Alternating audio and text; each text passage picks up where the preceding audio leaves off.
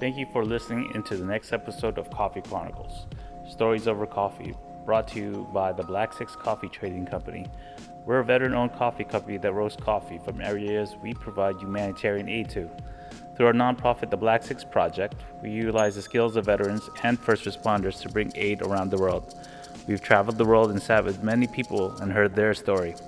This podcast lets us share that story in our favorite way, over a cup of coffee. In this episode, we speak with Luis Carlos Sossa, founder of Cosecha Coffee Traders, a Colombia-based coffee company that sources its coffee from small lot indigenous farmers located in conflict areas in Colombia. He tells us his story of growing up in Fairfax, Virginia, and hearing the tales of his grandparents farming in Colombia. These stories stayed with him and eventually drew him back to Colombia to do different types of work. He founded his company to help out small lot farmers in getting their coffee exported to different parts of the world. We recorded this interview with us in New York and with Luis in Colombia. So grab your coffee mugs and pour yourself some coffee and listen in.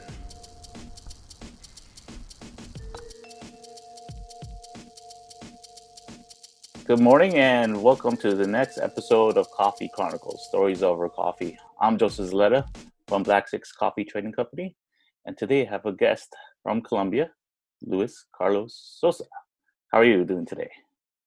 I'm doing well, Joseph. Thank you for having me. Yes, so we're both up early. Let's see. Well, but being both coffee people, what are you drinking right now? Well, right now, I'm drinking a very delicious coffee from Suarez, Cauca. It's one of the producers that we work with in that municipality. It has chocolate notes, red berry notes, honey-like after notes as well. It's a delicious coffee. It has a lot of character. Is it a wash process? This is a wash process coffee. Nice. Although he does do double fermentation, so he brings out those sweet notes very well. Yeah, and I'm drinking our One Save espresso with whole milk. I made it into a latte. Still working on my coffee art, but our One Save is a blend of Colombian and Brazilian.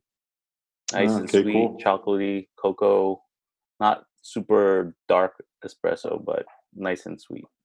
Nice. Yeah.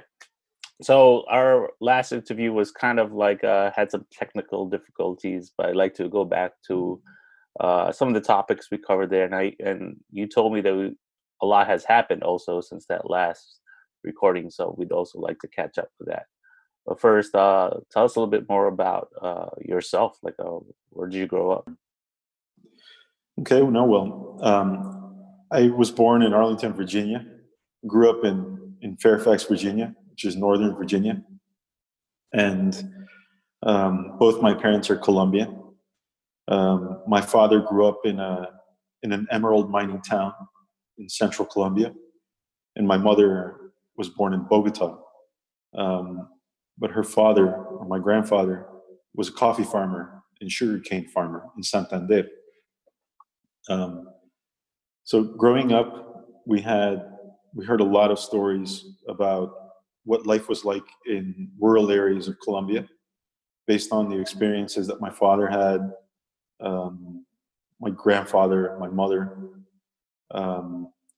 and stories about the beautiful landscapes that there are, the customs that farmers have, the violence that also existed back in those days, excuse me, between liberal and conservative parties. And a lot of it felt very close to home because my father's family was actually active in politics as members of the liberal party within a conservative state. So, he would tell me a lot of stories about the harassment, the attacks they would, make on his family, bombings and killings and things like that. But he would also tell me a lot about the positive things. And I remember he would tell me a lot about like the people. And he had a teacher that he learned a great deal from. And he told me about how the town butcher was actually like the doctor and the surgeon. And how there was a man who didn't know how to read or write, but he won like fireworks competitions in China. You know, it's kind of like the stuff out of 100 Years of Solitude, you know. And so that contrasted greatly, those images that came through in those stories contrasted greatly with you know, my environment in Northern Virginia, you know, which was, you know, it's flat. There really aren't the mountains there that there are in Colombia. And you know, there's a metro, and you know, the roads are all paved. Albeit I'm speaking about, they would talk to me about, you know, 1950s rural Colombia. You know, so it was a very different period in time, different moment in history for the country, and in terms of development, it was notably different. So my mother worked for the IDB, the Inter-American Development Bank, for a number of years. And so we also grew up with a lot of contact with like internationally minded persons, you know, professionals who had gone to school in Belgium or Spain or France or England or all these places. And they, you know, they were Latin American and were her coworkers. And so we were exposed to like a very cosmopolitan, very international type of environment. And at the same time, it was also interesting because there weren't that many Latin Americans or Latinos in Virginia when I grew up. You know, that and now I'm talking more about, you know, 1984 to 86 is when we actually started to see a lot, like a larger influx in the DC area of immigrants coming in from Central America, due to the unrest that occurred in those countries during that period of time. You know, it was the Cold War period where, you know, the United States and the Soviet Union were kind of like facing each other in developing countries across the world, and Central America was affected from it. So there was a large influx, and then later on you saw another influx of the Peruvian community who's established themselves in DC, and then the Bolivians when they arrived. So there was, and most recently, like there was a lot more Colombian migration as well, or diaspora in the DC area. I gotta say, but it was 1985. Was when I came into the United States, and our first place that we lived in was in Fairfax, Virginia. So you're kidding me. One little small Filipino family. That's crazy. So the time Fairfax, frame is Virginia, pretty wow. familiar, and I didn't understand, I guess, at that time that all these other families were migrating to the area. Yeah. Those were the Reagan years.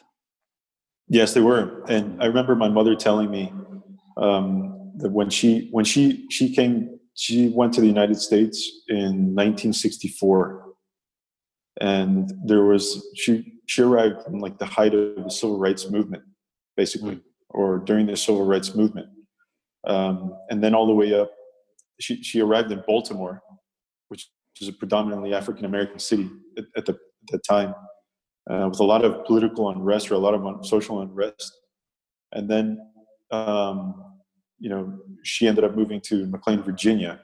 And when she moved there, she wouldn't hear, she learned English very quickly, which is actually why she went to the United States, was to learn English, to study English for a year. And so, you know, she would run and find people whenever they would speak Spanish. She would be like, "Oh, where are you guys from?" You know, we can't really, like, it's crazy that you're speaking Spanish. Where are you from? And nowadays it's like, Yeah. everybody speaks Spanish in the DC area. It's crazy. Hmm. Yeah, So it's things have like a changed. language. The, Hmm. the demographic has changed significantly since I was a kid. Hmm. Hmm. Okay, and then so growing up over there, when did you start? I guess uh, being drawn going to Colombia. Like, what made you go, and what were the first times like? Yeah. It was definitely when my father passed away. Mm. In 2004, he passed away from cancer. Um, and, after him, he told me so much and taught me so much in life um, about his town, about Colombia, um, about uh, just life in general. I wanted to move to Colombia and kind of like experience it, witness it on my own. So, I kind of chose to follow my my heart, I guess.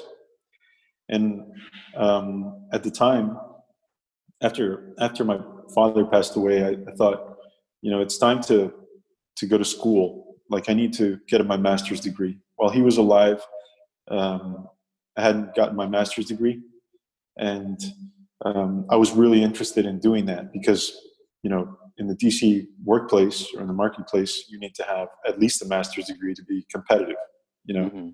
and attain like those, good jobs, right? Hmm. Especially if you've studied international relations. Um, so I did a master's in international peace and conflict resolution at American University. Also got a certificate in peace building, and I went back to Colombia because I wanted to work for peace. I wanted to help achieve peace, and in a way, kind of like uphold my dad's legacy. Hmm. You know, so I got an internship with the Colombian government, the Department of National Planning, and I worked in the Justice and Security Division, and they were putting together kind of like the development plan for the country. I did a lot of that. Well, I worked in that. I didn't do like a significant amount of work. I was only an intern when I was there. But at the same time, it was a very eye-opening experience. It was working with Colombians, uh, for the first time, really, in an all-Colombian environment, understanding the idiosyncrasies and the challenges of like the bureaucracy, as such. And then just the experience of living in Bogota and commuting in Bogota is just totally different from commuting from Northern Virginia to DC. You know, Would you say it's worse or better? I don't know. I mean, I don't know. I think traffic in Bogota is definitely like just like the worst. Okay. You know, so sometimes I would take the bus, and then you have all the guys doing the shows on the buses, and then it was just an experience. Every day going to work was an experience, or returning home. You How long know, was your commute? no, it was about 30 to 35 minutes. It was quite You know, entertaining to get there, oh yeah, absolutely, huh? absolutely. So these kids that would perform in the buses, what would they do? Oh, there were all kinds of things, like some people would rap Hmm. in Spanish. Uh-huh. They would talk about a lot of people were actually, see, this is, we're now talking like 2006 no, yeah, like 2006. So in 2002 the government made like a big push to counter like the guerrilla that was basically had surrounded Bogota. um, Maybe it sounds a little more dramatic than what it really was, but they were around Bogota in a nearby town, kind of like planning an attack on Bogota. And then later on, it was also you know, a hardline approach to countering the guerrilla through a military effort. So what that created was a lot of conflict in rural areas where the guerrilla and other illegal groups were located, which caused displacement. You know, so large groups of communities, entire communities and towns just uprooted and went to the city.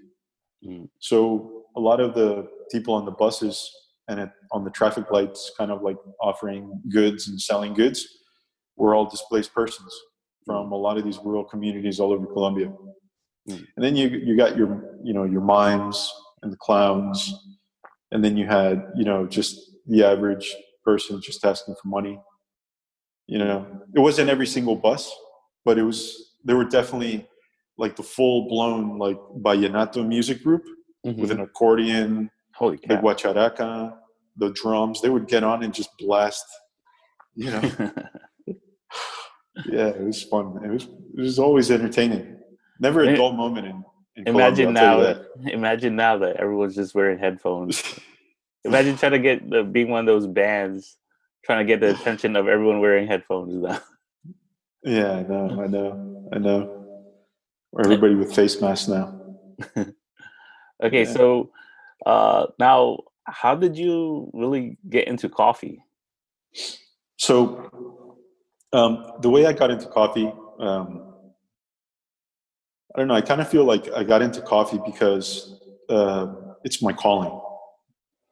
To be totally honest with you, you know. So during some periods of my life, I'd been away from, you know, during all this whole story takes place between DC and Colombia, Bogota. And at one point, I met a girl, fell in love, and we chose to live in Washington. She didn't get used to Washington, so she wanted to come back. And when she came back, we were already married, and we already had 2 boys. And so, you know, she ended up moving back to her city, which is Cali, and working here. And so, while she came back, I stayed in Washington working for an NGO and, you know, implementing social programming in different countries in the Americas. And then, you know, learned a great deal, and chose to move back to Colombia and be with my wife and kids. And then when I returned, you know, it'd been about 1.5 years since I was with them. And then, you know, a friend of mine called me out of the blue one day, and he's like, "Hey, man, I know that you're back in the country. Our technical writer just left the project that I'm working on, which was a USAID funded project, and we need somebody to write the reports and do all of the technical writing." And he, you know, the job was in Bogota. I said, "Well, I just got back to the country, and, you know, I had to,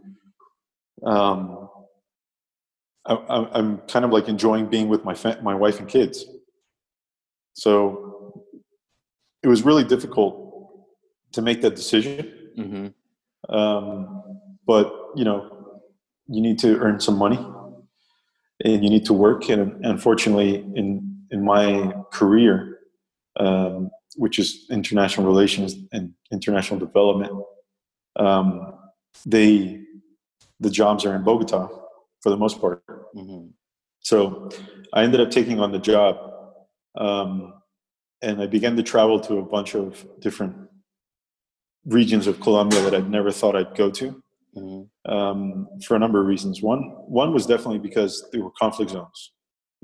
And so this program, you know, I worked in Nariño, in Tumaco, and then in Antioquia and Córdoba, which is up north, a little further north.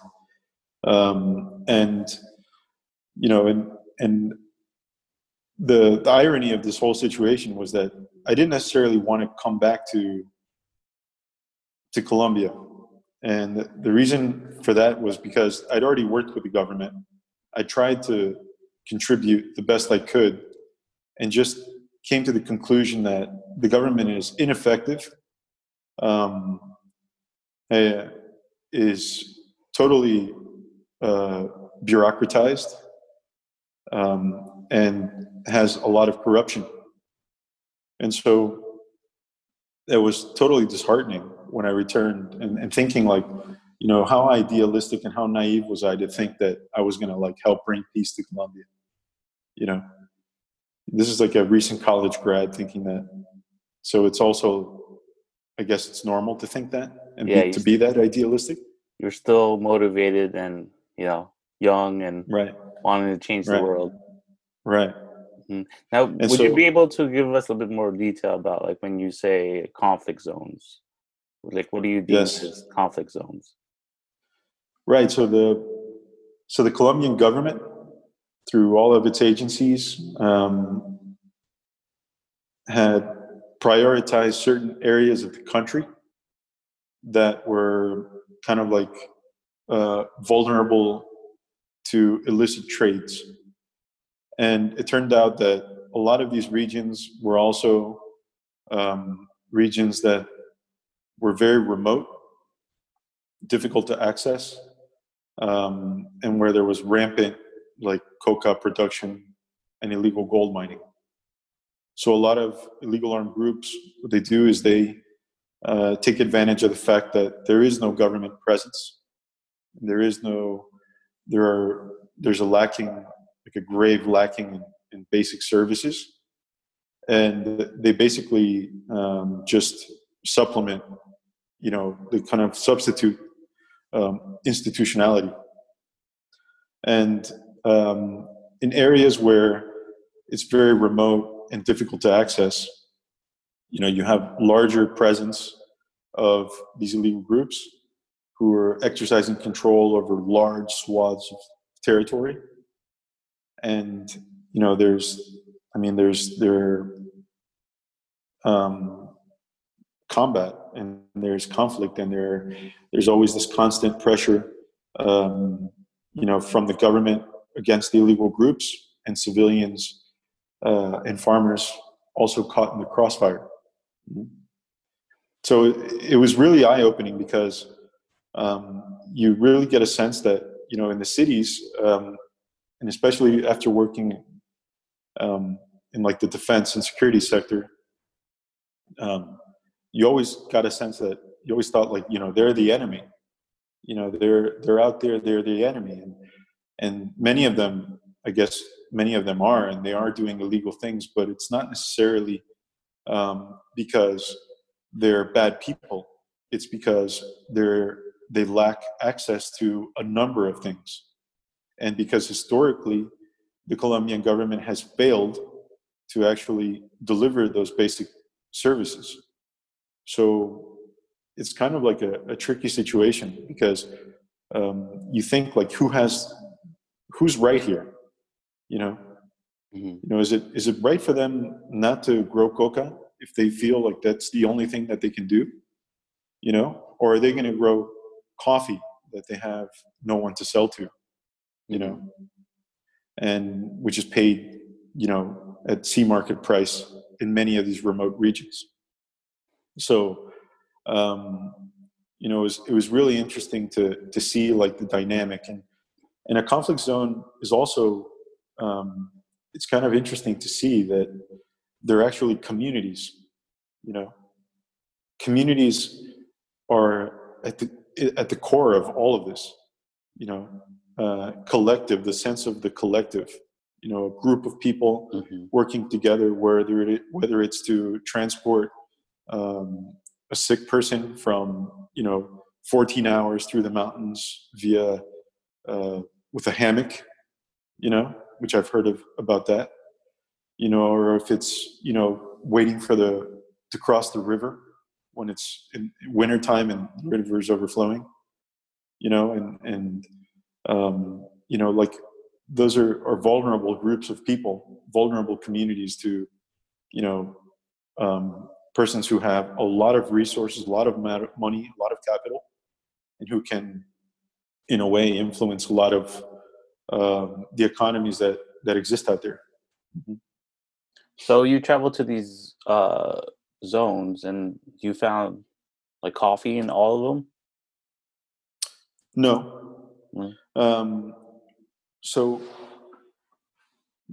as I worked on this project, it was really interesting because, as I mentioned, I didn't necessarily want to be in Colombia, and I kind of lost heart a bit, and then I found myself just kind of doing what I had to do to provide for my family, even if it meant living in Bogota and remaining away from them for a certain period of time. And so as I traveled, I interviewed more and more farmers, cocoa farmers, papaya farmers, passion fruit farmers, coffee farmers. And I started to hear a lot of very common things, you know, in all of their stories, you know, which is lack of access, lack of government presence, you know, lack of opportunity, like a very profound motivation to actually transform their livelihoods and to make something out of themselves. You know, you really found out that I really learned that they weren't any different than me. Mm-hmm. You know, I will have a family. I want to raise my family. I want to raise my kids. I want to give them the best possible education, have access to healthcare, and just do my job so I can, you know, raise my family. You know, and so, you know, it was interesting. It was interesting to see how in all of their stories, I started to notice that, like, I felt like my father was talking to me more and more.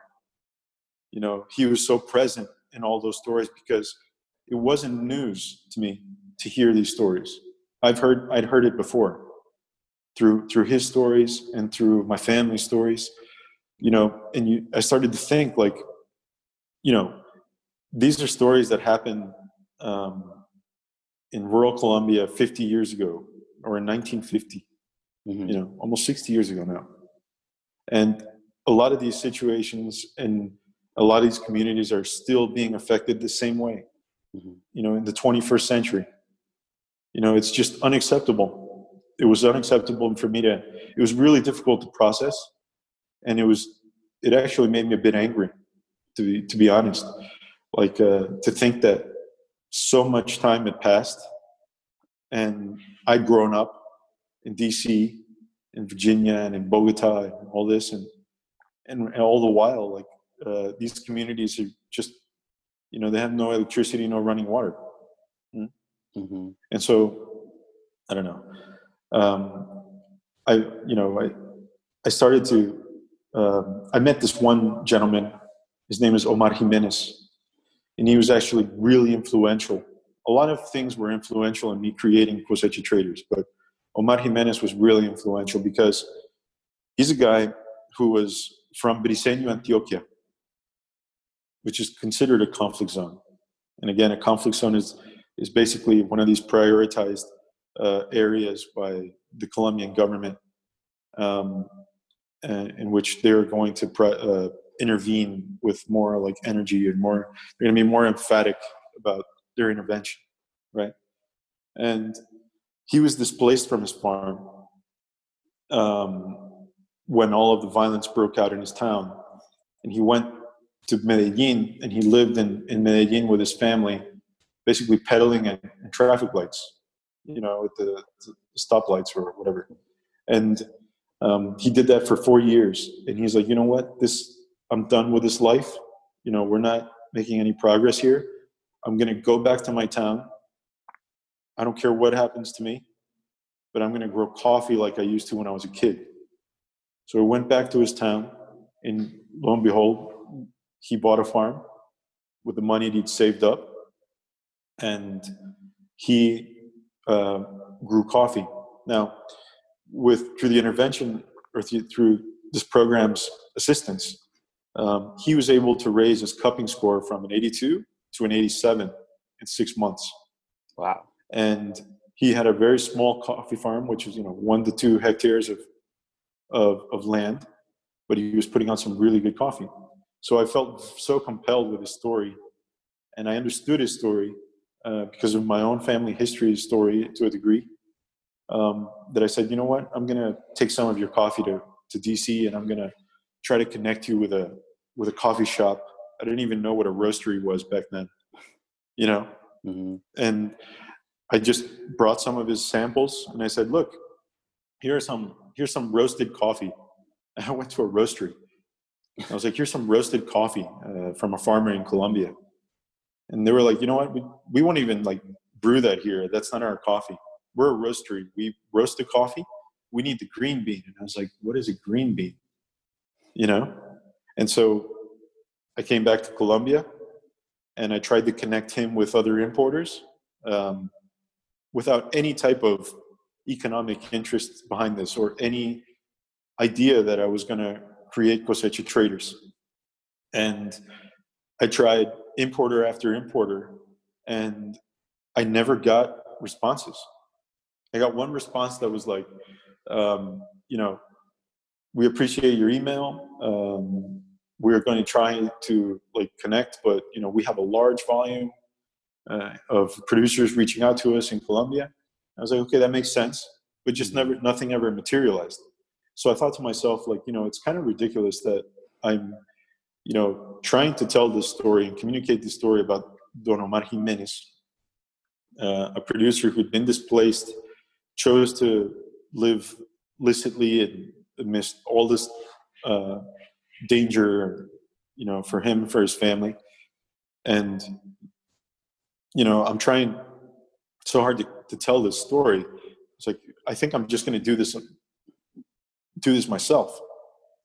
So I also found that, there are so many smallholder farmers just like Don Omar that are, they lack access to markets. A lot of these producers don't know that specialty coffee is a thing, So there is a huge opportunity in Colombia to work with these most vulnerable producers, these smallholder farmers in these different regions of the country, which are also strategic for, all of the efforts to achieve peace, So I chose to create Cosecha Traders, which is a company. It's a social impact enterprise, which aims to help smallholder farmers in vulnerable regions of Colombia. Mm-hmm. Not specifically. What year did you start the company? I started in 2.5 years ago. Wow. I'd say you probably did so much since then. Oh yeah. Mm-hmm. When I was on this development project, although I was speaking to many producers, I also I had the privilege and honor to work with the professionals that I worked with. My colleagues were amazing. And I say that not because they were able to put a spreadsheet together and do a nice presentation, all of that, but many of my coworkers, or several of my coworkers, were victims of the conflict. And they were all, the majority of them were from a lot of these remote rural communities that the program was implementing its activities in.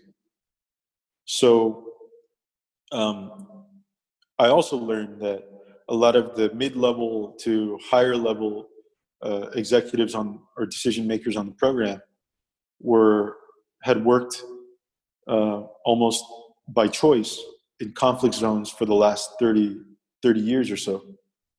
So they were in a region of the country called Magdalena Medio, which was really contested, maybe 20, 25 years back.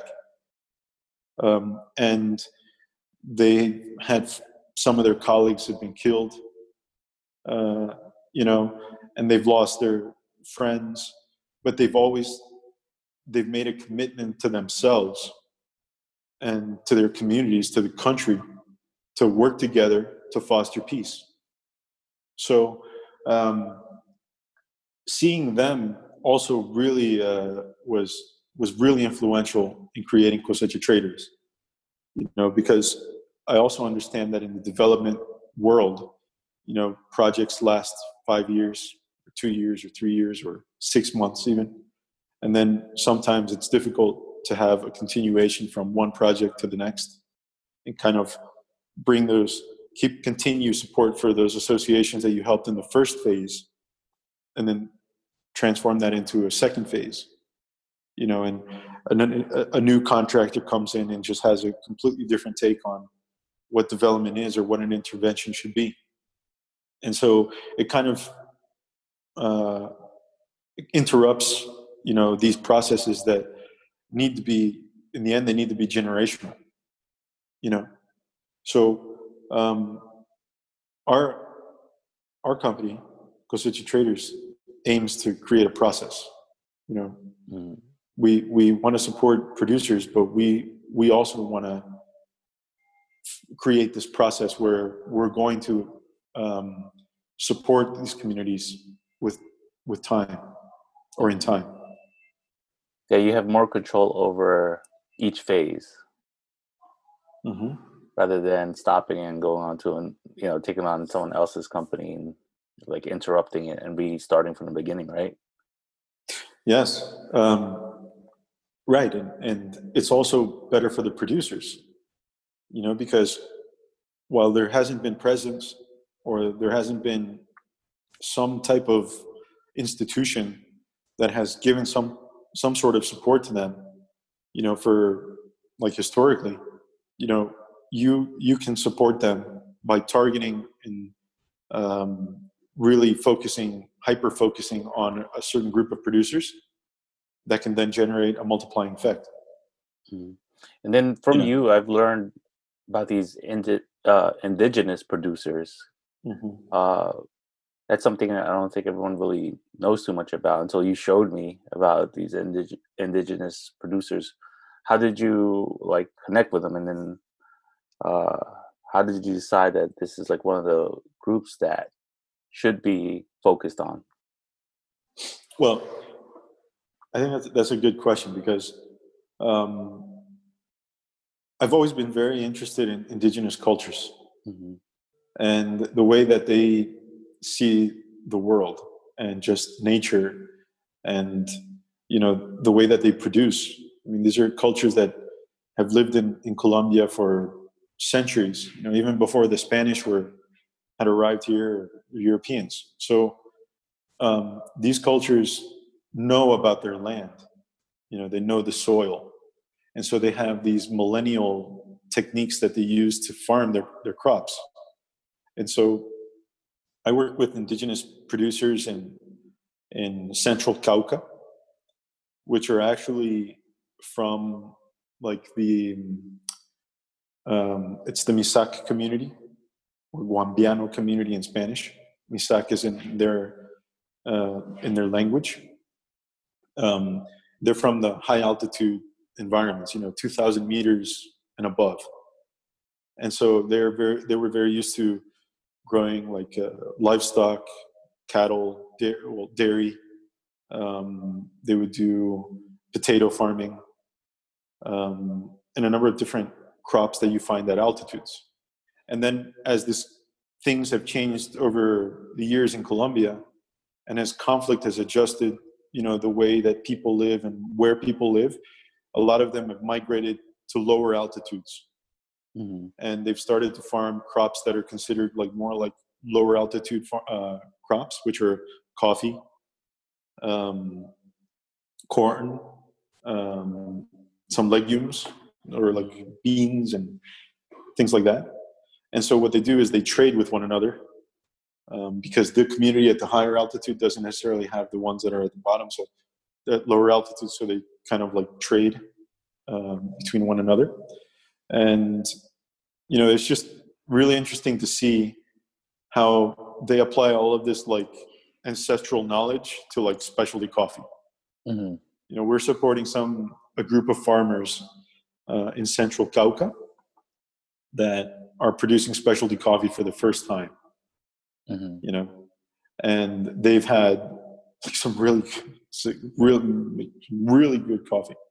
What kind of education or knowledge did you have to bring to them about specialty coffee? A lot of it has to do with like what the market or the international market is looking for. You know, a roaster like yourself perceives coffee in a certain way. You know, like you look at the varietals, you look at the altitudes, you look at the sweetness of the coffee.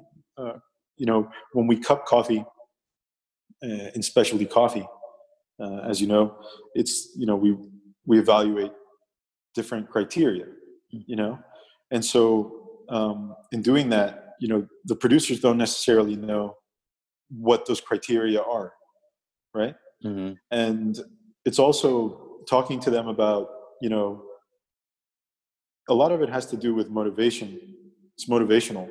It's coaching them, really. It's coaching them, and it's really like, look, you're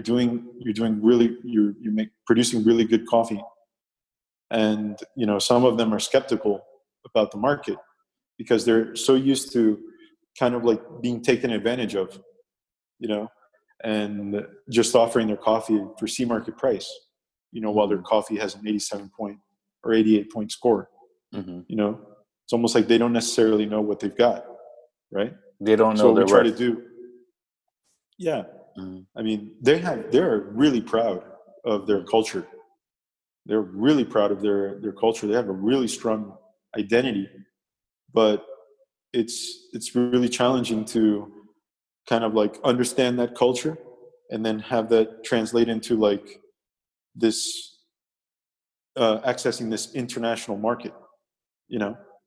So we try to bring like, you know, technical skills to them in terms of like cupping and understanding the market, like what roasters are looking for, providing feedback whenever our roasters do roast a sample, even if they do want to purchase the coffee or they don't. We try to do our best to get that feedback back so we can share it with them. And then, you know, that is actually a huge, I mean, you don't think about it, but it's actually a huge opportunity for them to learn and to improve, you know? So now, how did you have any problems getting? I know they've been growing coffee for centuries. Did you have any problems getting their coffee to port and then from port to here? I'm sure there were challenges there. We didn't, but we do. Not with them specifically, but we do work with a group of Afro-Colombian producers in northern Cauca, and they're basically our project from the start, from the inception of Cosecha Traders. I mean, they basically started at the same time we did. You know, I mean, albeit they've been growing coffee their families have been growing coffee for 4 or 5 generations. You know, but they're a group of about 25 Afro-Colombians that are also, a lot of them are also informal gold miners. You know, so these are some really tough dudes, like very tough mountain men. I always think of them as like mountain men. You know, a lot of them, I think some of them have been to the city, to Cali, which is an hour and 15 minutes away. They must have been to the city at least a handful in their whole lives, a handful of times in their whole lives. They don't like to leave their farm. So what we had a lot of challenges actually importing their coffee because, you know, we started a couple of years ago with them, and it was just communicating and kind of trying to share as much knowledge as we could about specialty coffee and what people were looking for, and, you know, the fermentation and the drying and all of this, and then kind of like complementing that with their like expertise, because I mean, they have a lot of experience growing coffee or producing coffee. And then it was, you know, storing the coffee, and then it was, you know, tweaking things about the humidity levels, which is 9 to 12% to export humidity level to export coffee from Colombia. But we wanted to get it even lower, so then it could stabilize and bring out all those the sugars in the coffee and make it last a bit longer, for the voyage. So they live in a very contested municipality, and it was really challenging to actually get the coffee down from the farm because the roads that were really poor. And I remember the first question they asked me when I visited them was, "Are you going to pick up the coffee yourself?" And I was just out there to kind of like introduce myself, and it was kind of like that was the first question they had for me. It's like no sugar coating, no nothing. Like, are you going to pick it up yourself? Because it's just like so difficult. It really is difficult. It's a big challenge for them, so they want to overcome that thing.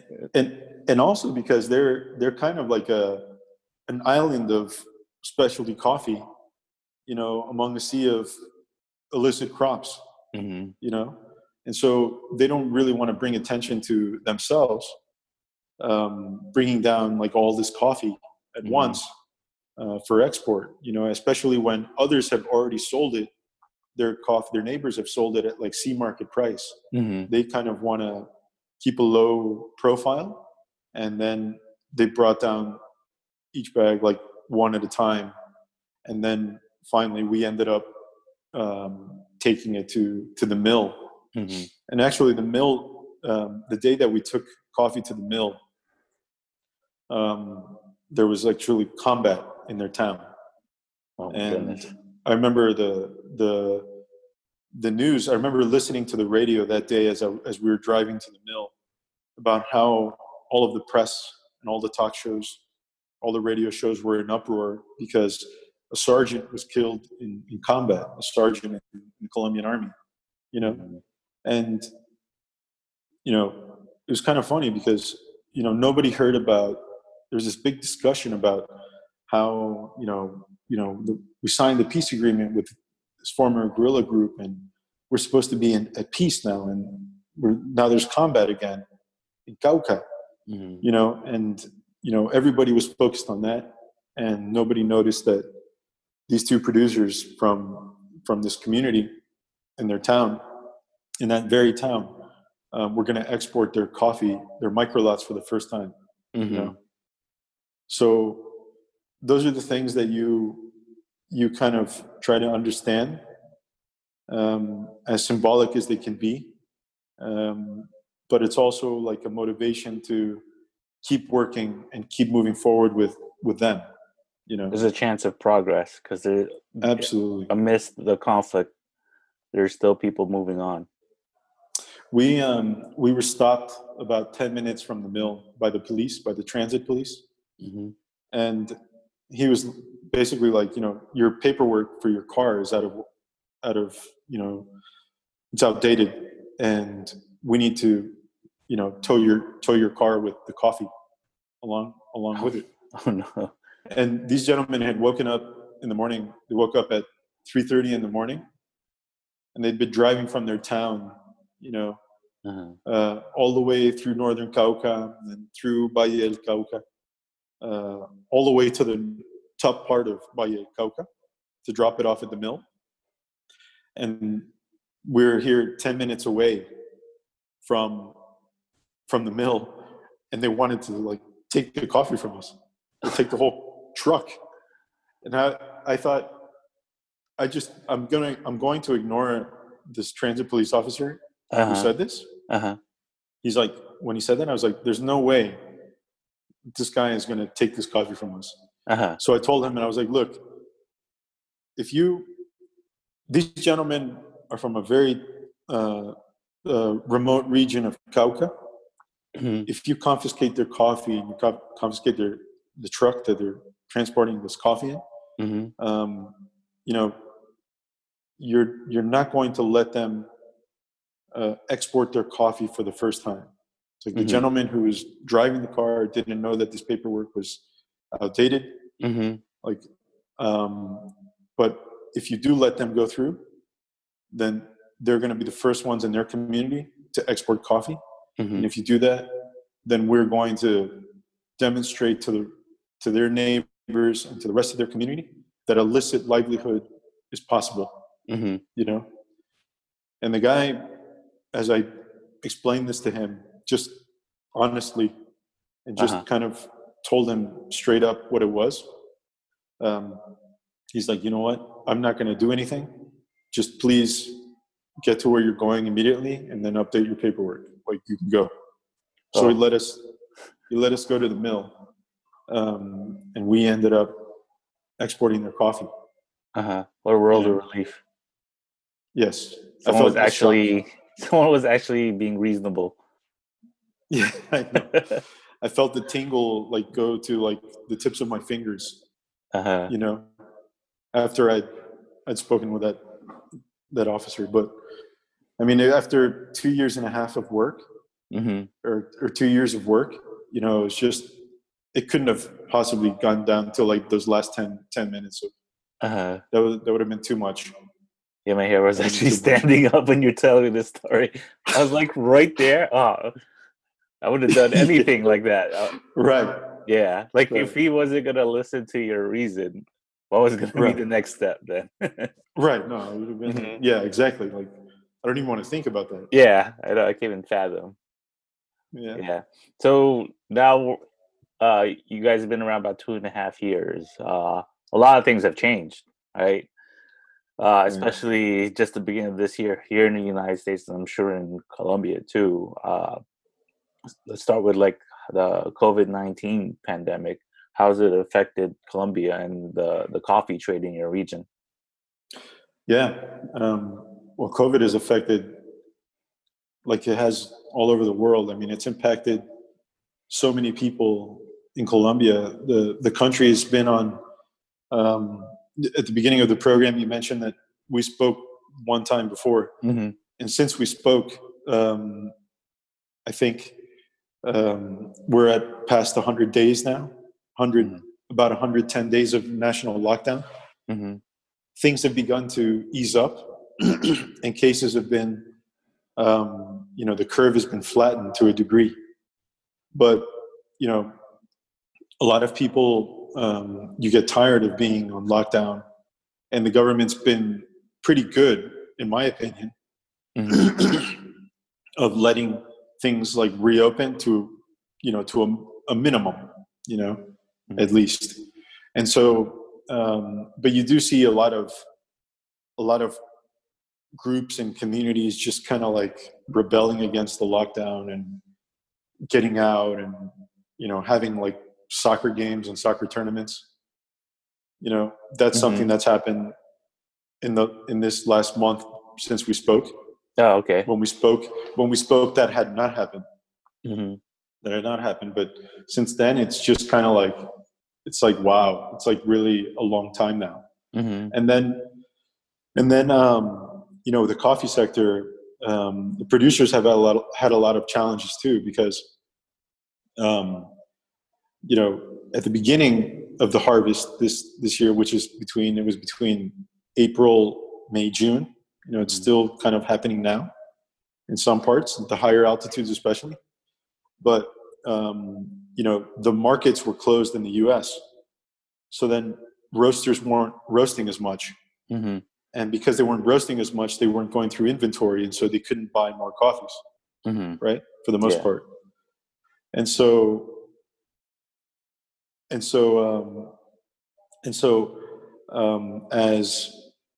as that happened and as things started to open up, you know, you start seeing producers or buyers buying more, but also producers coming down in turn. Like the way they did it in some of the communities is that they kind of like took turns, you know, certain days of the week, producers from one community could come down into town and sell their coffee.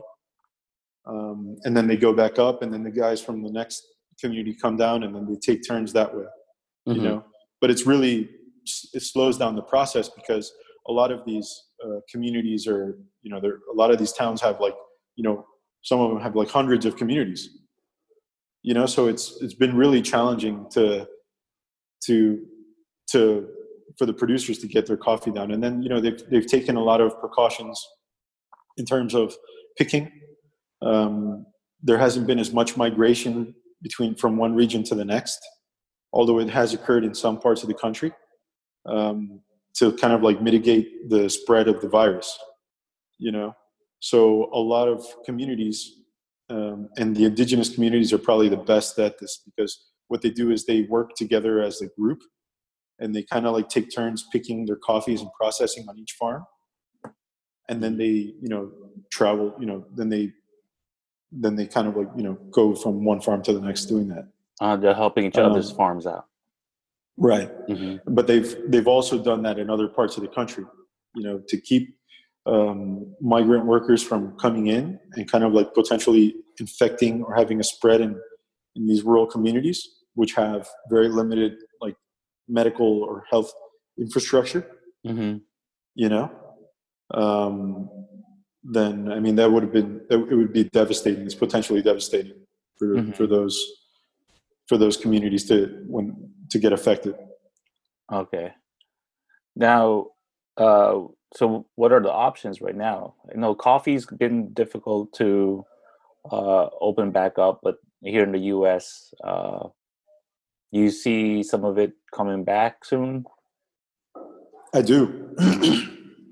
Even though it's been a little slower and it's been more difficult to operate, the ports have not closed, and coffee is being exported from Colombia in large amounts. Mm-hmm. I think there will be a reduction in the amounts of coffee, because a lot of producers will be more reluctant to venture into like urban centers or to town to actually sell their coffees because of fear.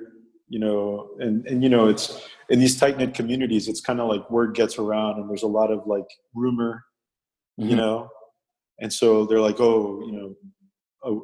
like yesterday I heard a story of a producer from our Q grader, actually. He's in northern Bahia, Cauca. He told me that there are now 6. I spoke to him last week and there were no cases. Mm-hmm. And this week there are 6 cases. Mm-hmm. And one of the infected persons worked in the mayor's office, who traveled to Cali for a doctor's appointment. But he told me that she actually came to Cali to get a liposuction done, and that got infected. So it's kind of like you hear a lot of things like that, and you're like, "What?" But then small town gossip. Exactly. There's it a moves lot of faster that. So than the internet. It gives exactly. That's right. It's better than fiber optics. It is. But you hear a lot of that in towns, and so people when they hear that kind of thing, it's like, oh, maybe I'm not going to go to town. Maybe I'll just wait for this to pass and sell my coffee, at a later date, or maybe I'll just won't sell it or whatever. Mm-hmm. So yeah, that's also affected communities out there. So what else has happened since COVID? And last time we spoke about like being quarantined. Now the U.S. is having all these protests, mostly because of what happened recently about like with a black man being killed in different states. Has that reached your shores over there? News of it has, for sure. And everything that happens in the U.S. is basically news in Colombia. Mm-hmm. The U.S., it's amazing to think like how powerful like everything that happens in the U.S. can influence developing countries, especially Latin America, countries in Latin America, which are in the neighborhood in the end. But yeah, when we last spoke, George Floyd was still alive. Mm-hmm. And it's been really hard to process as an American overseas, and kind of like seeing things on the news as it comes in on Facebook, with friends that I have that kind of like advocate for Black Lives Matter, and others that advocate for Blue Lives Matter, Mm-hmm. or advocate for All Lives Matter, you know? Mm-hmm. So it's been really hard to understand everything and seeing everything that's happening because of race, you know? Mm-hmm. You know, it's actually an interesting perspective to see this from Colombia, because Colombia, I mean, we're all Latinos here, Mm-hmm. you know, whether you're Afro-Colombian or, you know, of European descent or indigenous descent, we're all Latinos. We're all Mm-hmm. Colombians. That makes us Latinos. So it's kind of like, you know, even within Colombia, there's a great deal of racism. Mm-hmm. And, you know, and so it's kind of crazy to think about everything that happened that's going on in the US, because, you know, my take on it is that, you know, I kind of see things, I still see things as like a first generation American, like the son of two immigrants Mm-hmm. who, you know, it's kind of like, you know, to think that I would be discriminated against, or as I have been in the past, you know, and then to think that all of this is still going on, you know, Mm-hmm. ever since I was a kid, things haven't changed all that much. It's, you know, it makes me want to be more vocal about it, Mm-hmm. for sure, because there are those that out there that think that racism doesn't exist, you know, and you know, and it's just kind of crazy, man. It's just kind of crazy, Mm-hmm. and I don't. It's something that I have to admit that it's affected me a bit, to see that how um, how all of these killings have occurred. Mm-hmm. You know, it's just it's just it's just another conversation that we could have entirely on, you know, on another episode or whatever. But Mm-hmm. um, you know, there are so many things that you take for granted in the U.S. You know, the opportunities that you have to earn an honest living, to earn in dollars, Mm-hmm. to have security at home, and yet there are so many people thinking that everything is so fragile. You know, Mm-hmm. it raises a lot of questions in my mind about, like, you know, where is American democracy going? Mm-hmm. You know, I don't want to become too political, because I can be political in a lot of my comments, but You, given that you grew up around DC and everything like that, you definitely see where the environment is. Mm-hmm. But do you see a little bit, you know, like in the beginning of this, you said that Colombia had two sort of conflict parties. You said sort of like right, the conservative and then like a more of a liberal one. yeah. Do you see like a sort of a mirror image of what's going on right now in the United States? Thank you for that question. Mm-hmm. Thank you for that question, because I am a firm believer that if you're willing to listen and if you're smart, you will you can learn something from everyone. It doesn't matter if they're the person who packs your groceries at the grocery store, Mm-hmm. or if it's a lawyer, or if it's, you know, a senator. You know, you can learn from everyone if you take the time to listen, right? And to Mm-hmm. really understand it, right? And just like that, I believe in that. I feel like the United States has an opportunity to learn from Colombia, Mm-hmm. because Colombia is, in the end, fought a fratricidal war. It hasn't been declared a civil war here, but it's an internal conflict, Mm-hmm. you know, which is inflamed by the international drug trade and Mm-hmm. gold mining trades, right? But it's an internal conflict in which Colombians are killing Colombians, whether you're from a rural community, you know, or from a inner city neighborhood in Bogota. You know, Colombians are killing Colombians, and that's gone on not just for the last 60 years, but before then, in the political violence that existed between conservatives and liberals. And it's kind of like when you see what's happening in the US with how polarized the country is, and the way that Colombia is actually right now, it's like really polarized, just as polarized as the US, you know, between those who advocate for peace and those who don't, you know? And so it's kind of like you see a lot of parallels that the US can understand. It's kind of like the US, I don't think the US would ever turn into like a conflict like Colombia, but maybe it could turn into like something like a race war, you know, where, you know, people are just pitted against one another. And it will take that war or that conflict, whatever it may be, whatever form it takes, for people to understand that we're all American, right? That it doesn't matter if you're Black, Latino, Filipino, or whatever, you know, whatever your background. If you're born in the United States, you're American, you know? So in the end, we're just fighting among one another. And it's really tough for me to sit here and think that, you know, Colombians are doing that, and now Americans are doing it, you know, and potentially it could escalate. I mean, I feel like it is escalating. There are things that have happened in the last couple of weeks, you know, especially after George Floyd's death. And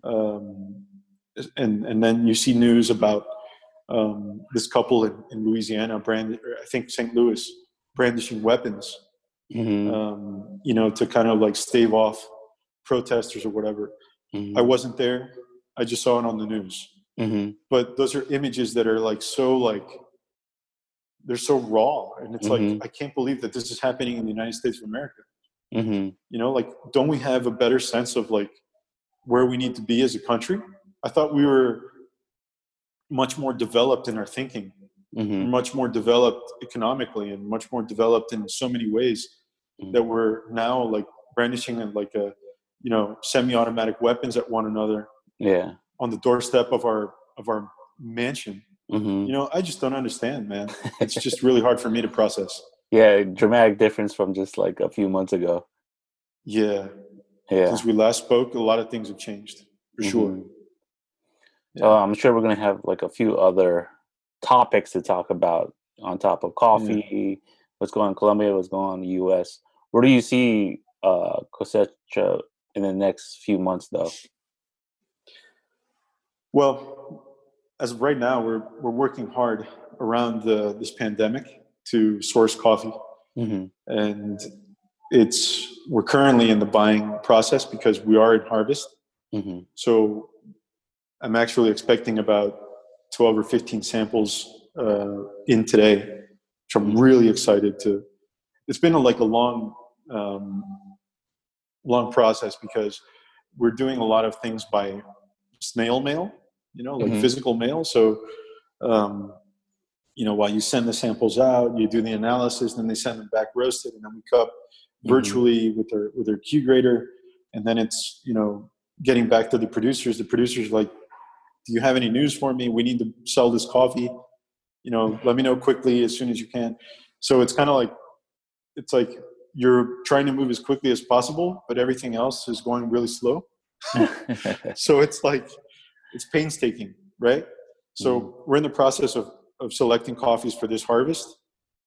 And then we expect to make a shipment, another shipment at the end of July, or at the latest in first week of August.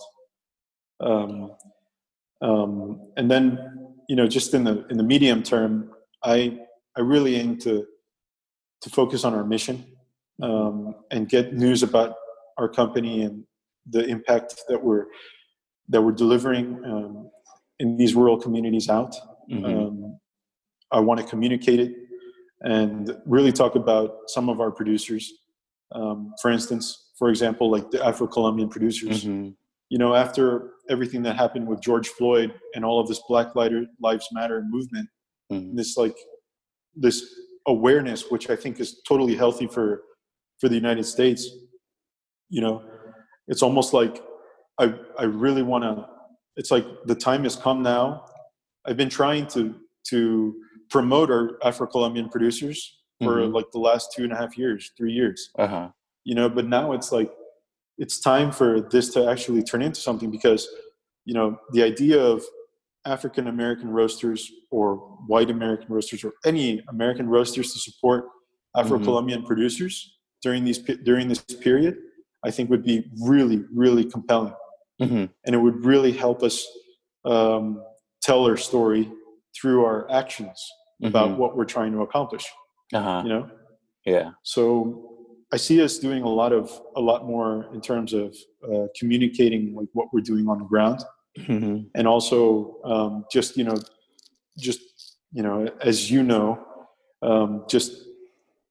working really hard as entrepreneurs do, and social entrepreneurs at that, to achieve your mission. Yeah. So would you be able to share with the listeners about your website, how they could hear about your work? Give them your website and your social media handles. We're working on our website at the moment, and we hope to have it out within the next couple of months. And we have an Instagram account at the moment, which is at Cosecha_traders.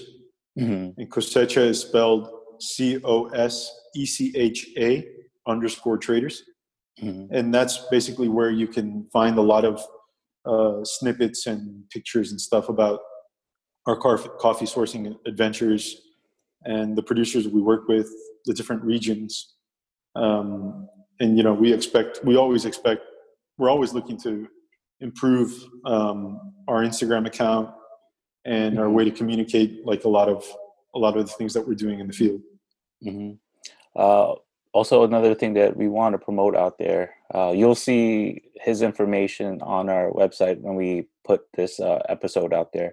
But another thing that we want to promote out there is sort of a project that me and Luis wanted to put together, was create a documentary about these coffee producers, right? So we'd like to definitely keep talking about that. If anyone's is interested in being a sponsor of this, please reach out to us. We want to showcase and also tell the story of these coffee farmers that, you know, Luis has been talking about, and bring it to light in the work that they've been doing in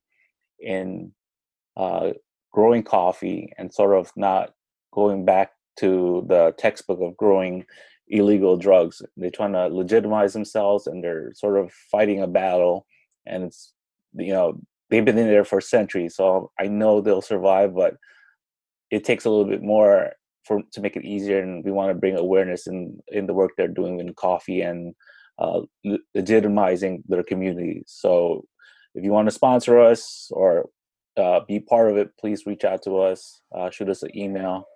At least we'll talk about that project more, I think, on another episode. We got so much stuff to talk about. Yeah, man, we do. We definitely do. I look forward to talking about all of them. Yes. So thank you, everybody, for listening. Luis, thank you for taking your morning with us and telling us your story. We're going to have more stories to tell.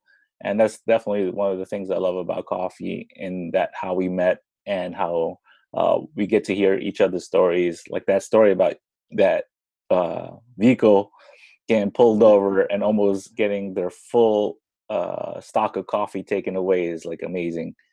And I'm glad it turned out well. And without that, I guess we won't be able to taste your first cups of coffee. Another thing is, one of his, we'll be sharing one of his lots coming out soon at Black Six Coffee. You just gotta communicate a little bit more on about where it came from, right? We're gonna put that on our website too, about that coffee. So stay tuned, and stay tuned for more stories from Luis in Colombia. Definitely. Yeah. Joseph, man, I really appreciate you having me on. It really was a pleasure, and thank you so much for the opportunity to share a bit about my story and Cosecha Traders' story. Yeah, it's not the end of it. We're going to be doing a lot more. Okay, cool. Awesome. All right. Awesome. Have a good day, man. All right, Joseph. Thank you so much.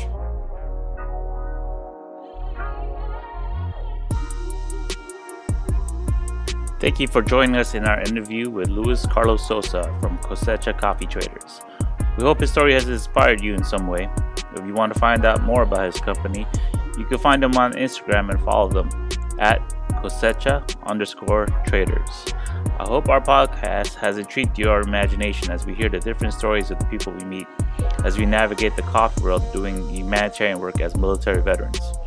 Stay tuned for our next episode as we interview Donald Darby, a former paramedic and now pediatric ICU nurse. He tells us his story of dealing with COVID in the ER and within his family, and also how he's used nutrition and herbs to keep himself and his family healthy during the pandemic.